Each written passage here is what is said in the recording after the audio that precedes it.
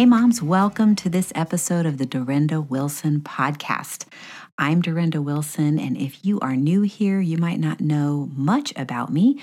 So I'll tell you real quick that I've been married to Daryl for 32 years. We have 8 kids, ages 17 to 30, 5 boys and 3 girls. We also have 8 grandkids, and we've been homeschooling for over 26 years. And I'm really grateful that you're here today. If you are a regular listener, welcome back. I am so grateful for all of you. The podcast is growing like crazy, and praise the Lord. I just am so grateful that I can be an encouragement to that many moms. It's the wonder of technology, right? Well, I am, like I said, very glad that all of you are here, new listeners, old listeners, regular listeners.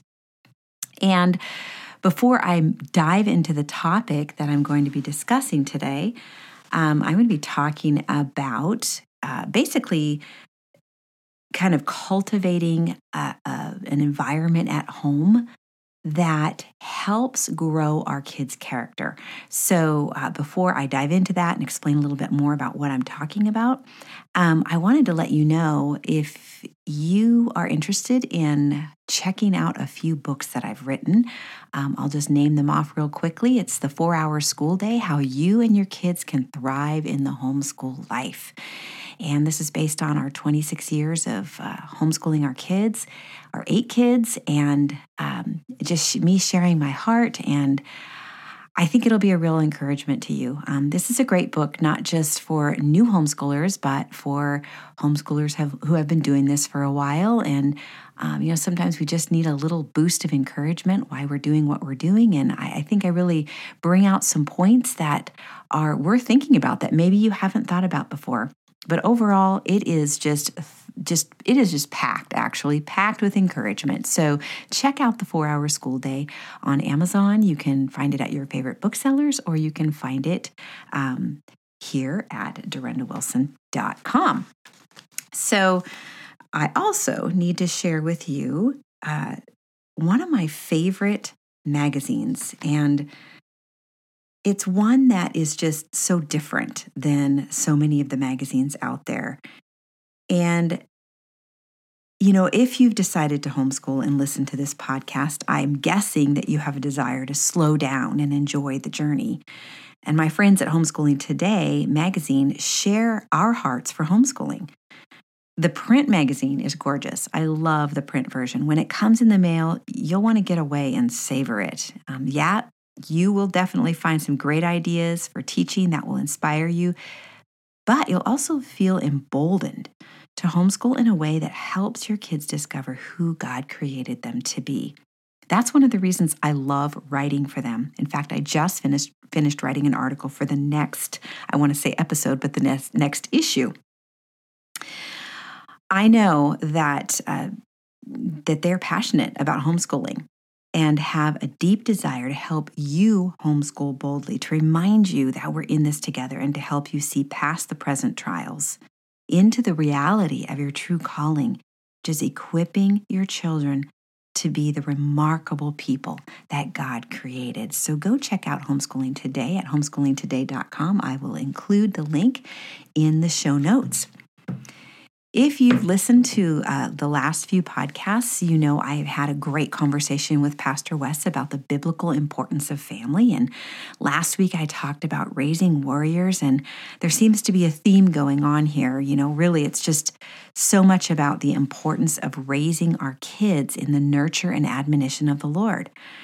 Now, if you're wondering what admonition is, it's counsel or advice, gentle reproof, instruction in duties, caution, direction. Sounds like parenting, doesn't it? Essentially, what it is discipling our kids in the ways of the Lord.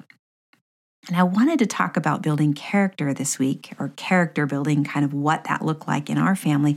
But I realized that before I do that, it's really important to understand that we as moms have a responsibility to create an environment for our kids that is conducive to growing their character. So what I mean by this is that we can't just demand that our kids grow in character without doing our part. We are nurturers. growing children in character, I like to say actually growing them in wisdom, like Solomon asked for in Proverbs. By the way, that is an awesome book to be going through if you want to know the difference between wisdom and foolishness. And as you teach your children, it's really important to keep those things clearly in the forefront of your mind. But growing children in character or wisdom is a cultivating process. It's like planting and growing a garden. It takes time and careful attention as we sow seeds, water them, fertilize them, and keep the weeds from choking them. We have to, with a garden, keep an environment that is conducive to continuing to encourage the plants to grow and bear as much fruit as possible. Now, the Bible talks about not provoking our children to anger, and that can happen in a lot of different ways, but one of them is asking them to grow in character or learn while making it difficult for them to do so. Now, what do I mean by that? Well, at its very base, I would say that the most helpful thing that we did as a family was to keep a very simple routine. So, our kids knew that they were going to get breakfast, lunch, and dinner at certain times. So if they asked us, when are we eating lunch? Well, we're eating lunch at noon, like we always do. Look at the clock. What time is it? Is it time for lunch yet? See, right there, you gave your kids an opportunity to learn what time is and to learn patience and to maybe learn to read the clock. So these are just very simple ways to create an environment for our kids that is conducive to learning. Because here's another thing about it.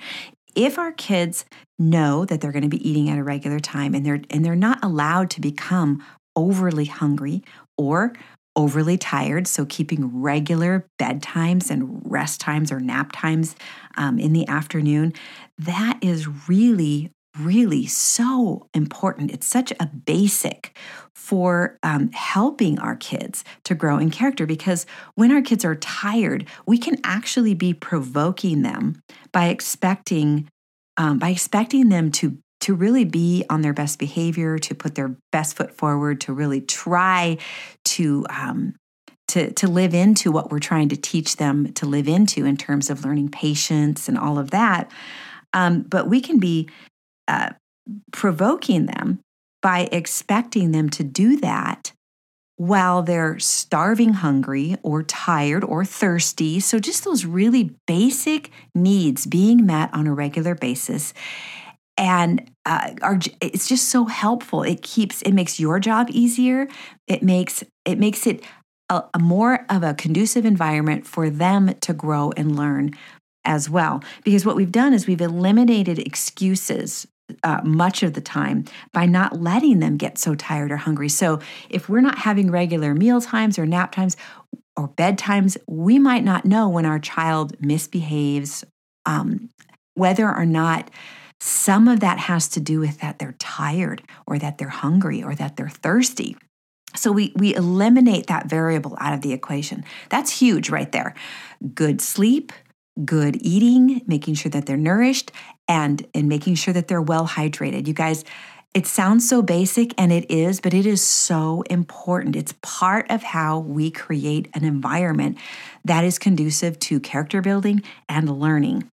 So we have to understand the importance also of being aware of what our kids are experiencing on a daily basis. I talk about gardening, and I talk about, many of you have heard the story that I told in my book, and I often talk about this at conferences, tell this same story, is that the year that I had the most fruit, the greatest harvest out of my garden was the year that I went out to that garden every single day, not for copious amounts of time, but very regularly, so that I could sort of waylay any disasters. So I went out there to make sure they had enough water, to make sure that the bugs weren't eating them, to make sure that the tomato plant didn't fall over because it went growing a crazy direction, even though I had staked the tomato plant. There's so many different things that can be going on. Sometimes the deer had started to nibble on things, and I wouldn't notice that if I wasn't out there every single day checking in, checking the pulse of the garden. And we do the same thing with our children throughout the day. We need to know what they're experiencing.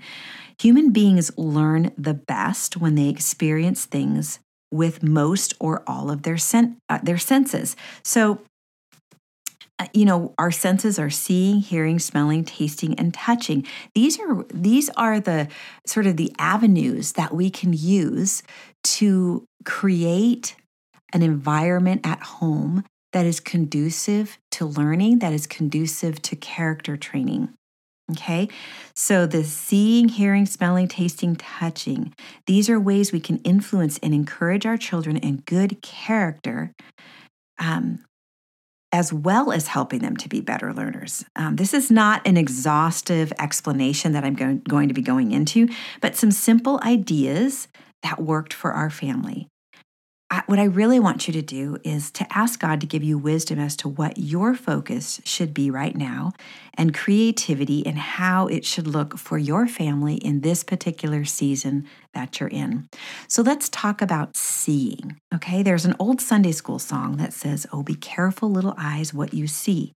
For the Father up above is looking down in love. So be careful, little eyes, what you see." As parents, it's our responsibility to both model and teach our children to turn our eyes away from evil. That doesn't mean we don't know evil exists and that we don't periodically accidentally happen upon it, but we are discerning as to what we choose to focus on. I used to make a point of watching to be sure my kids weren't gazing at magazine covers in the checkout line at the grocery store.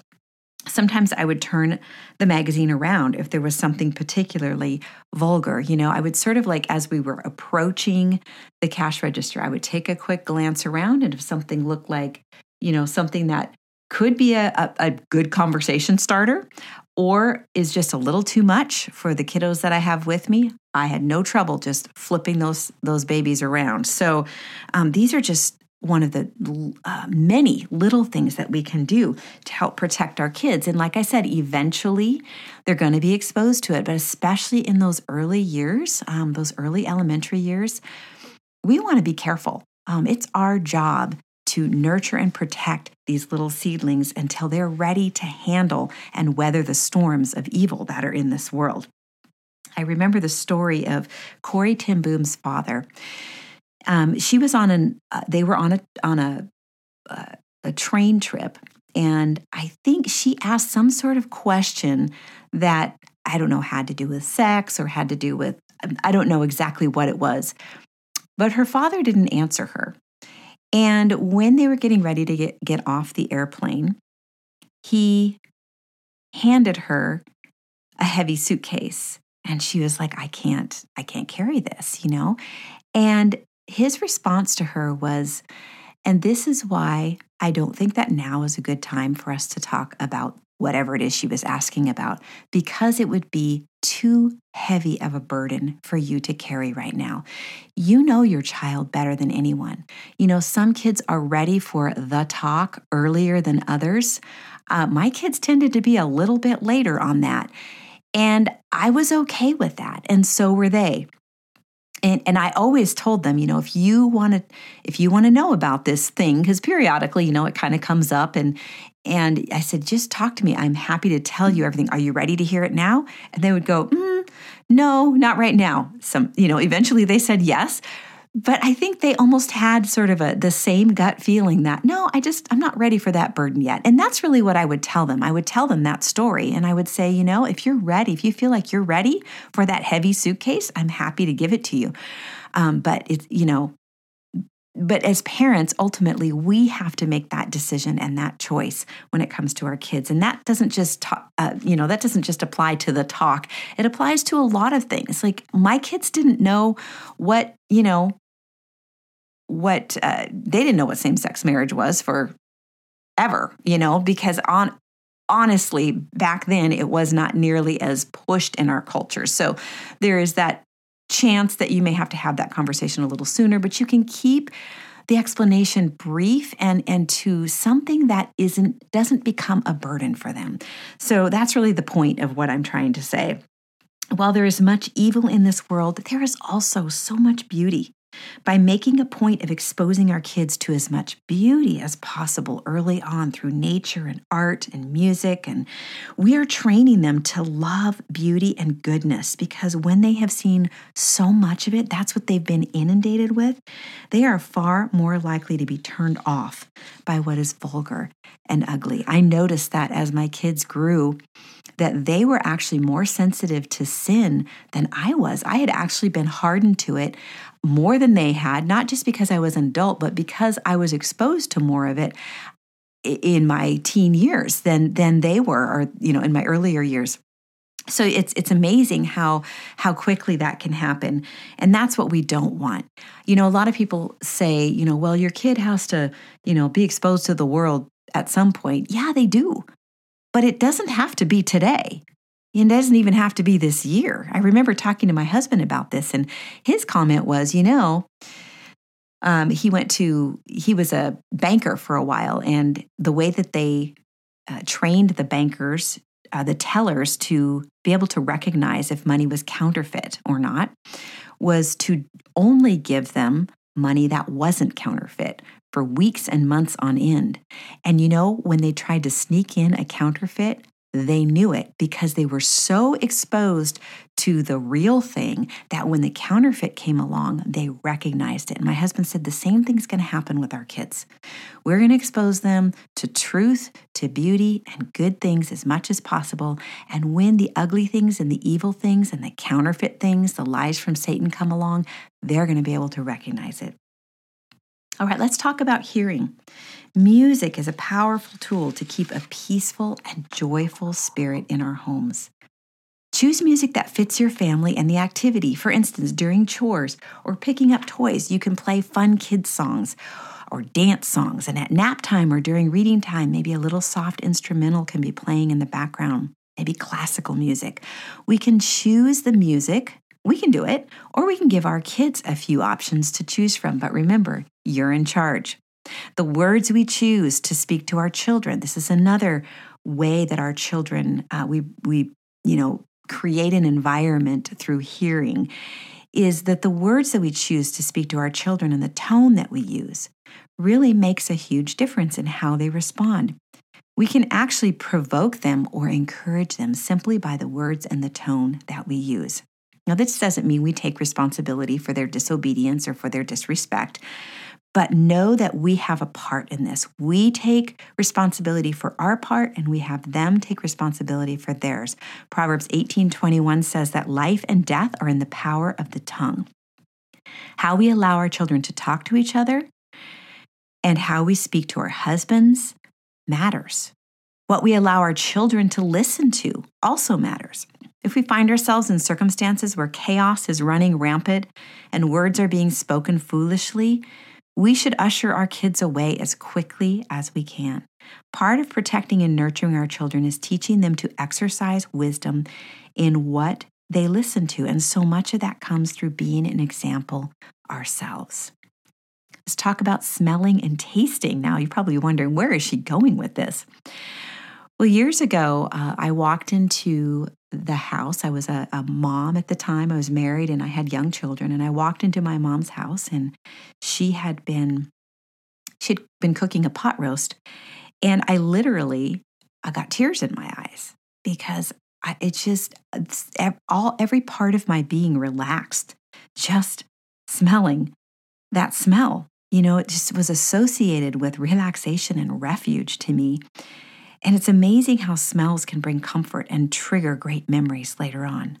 There's nothing better than a timely home-cooked meal. Food has been associated with comfort since the beginning of time. Every culture has food traditions. The tradition of celebrating and enjoying good food with our families and friends is a gift from the Lord. Ecclesiastes 2:24 in the New Living Translation says, "So I decided there is nothing better than to enjoy food and drink and to find satisfaction in work. Then I realized that these pleasures are from the hand of God."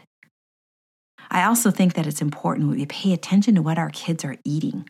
Our job as moms is to nurture our kids mentally, emotionally, spiritually, but also physically. If our kids are eating too much sugar and not getting the nourishment from healthy food that they need, there is a much higher chance that they will struggle to learn, and it will make it much more difficult for them to receive instruction, correction, direction in character growth, and in learning. Now, if you don't know much about healthy eating, do yourself and your family a favor and just start educating yourself. It doesn't have to be complicated. I have a podcast called Growing Healthy Families, and I'll share that link in the show notes. Okay, let's talk about feeling. One of the greatest benefits of homeschooling is having access to our kids pretty much all the time. That means that we can hug them numerous times throughout the day. We can snuggle up together and read. We can dance together anytime we want to. We can let them hold their younger siblings and give them kisses. Touch is a powerful way to express love and safety and to connect with another human being. It can be easy to get busy with schoolwork and forget how important it is to connect with our kids through touch. None of us does all of these things perfectly. But if we continue to go back to them over and over again, it is what our children will remember. Also, it can really help to know your kids' love languages, words of affirmation, touch, acts of service, gift giving, or quality time. So I'm going to include a link that can help you determine your child's love language. It's super, super helpful. By creating an environment that is conducive to character growth, we also create one that is conducive to learning, you guys. 2 birds, 1 stone. But it will take some time and intention on your part as a mom. And this is why I feel like God constantly calls me back and us back to simplifying and slowing down.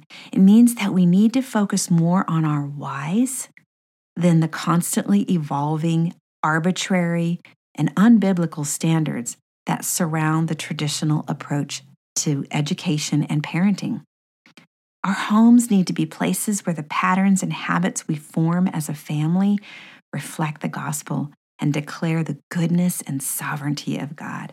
It's here, in this kind of home, that we will cultivate godly children who have understanding and wisdom beyond their years. Let's pray. Lord, thank you so much for the reminder of the opportunities that we have, the privilege that we have to invest in our children. God, I pray that every mom listening would just meditate on and pray through the things that she heard today. And Lord, I ask that you would bring to her mind the things that you want her to focus on right now. I never want to overwhelm moms with information, but Lord, you are good, so good about pointing out the things that we specifically need right now. And I pray that for every mom who's listening. I pray a blessing over these moms. I pray a blessing over their households. Thank you for each and every one. In Jesus' name, amen.